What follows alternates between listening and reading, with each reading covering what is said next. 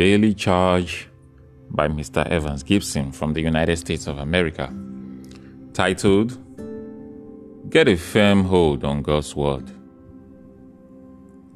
The message of His grace is able to build up and give you the blessings God has for all His people. Acts chapter 20, verse 32. When you feed on the Word of God, you grow. The Bible is your soul food. You can't be physically healthy if you eat junk food all the time.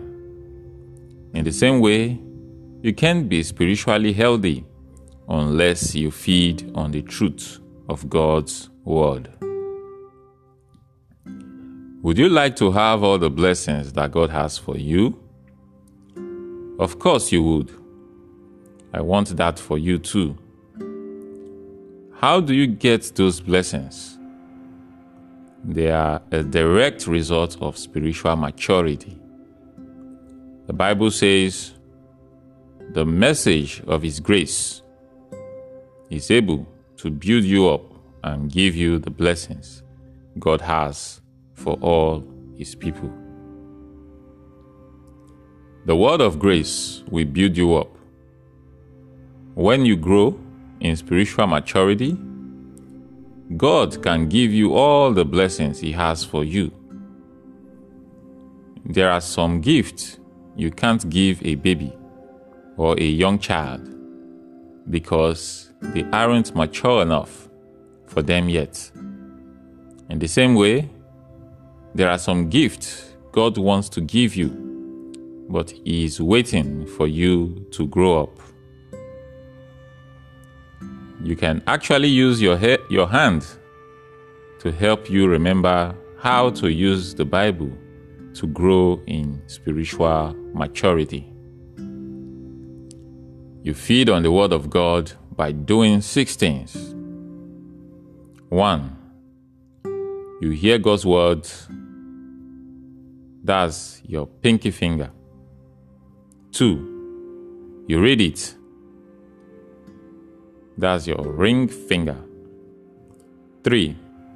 You study it. That's your middle finger. 4. You memorize it. That's your pointer finger. 5. You meditate on it. That's your thumb. And 6.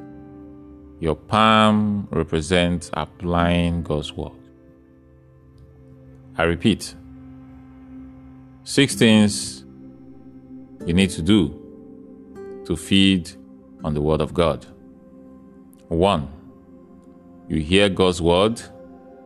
2. You read it. 3. You study it. 4. You memorize it. 5. You meditate on it. And 6. You apply it.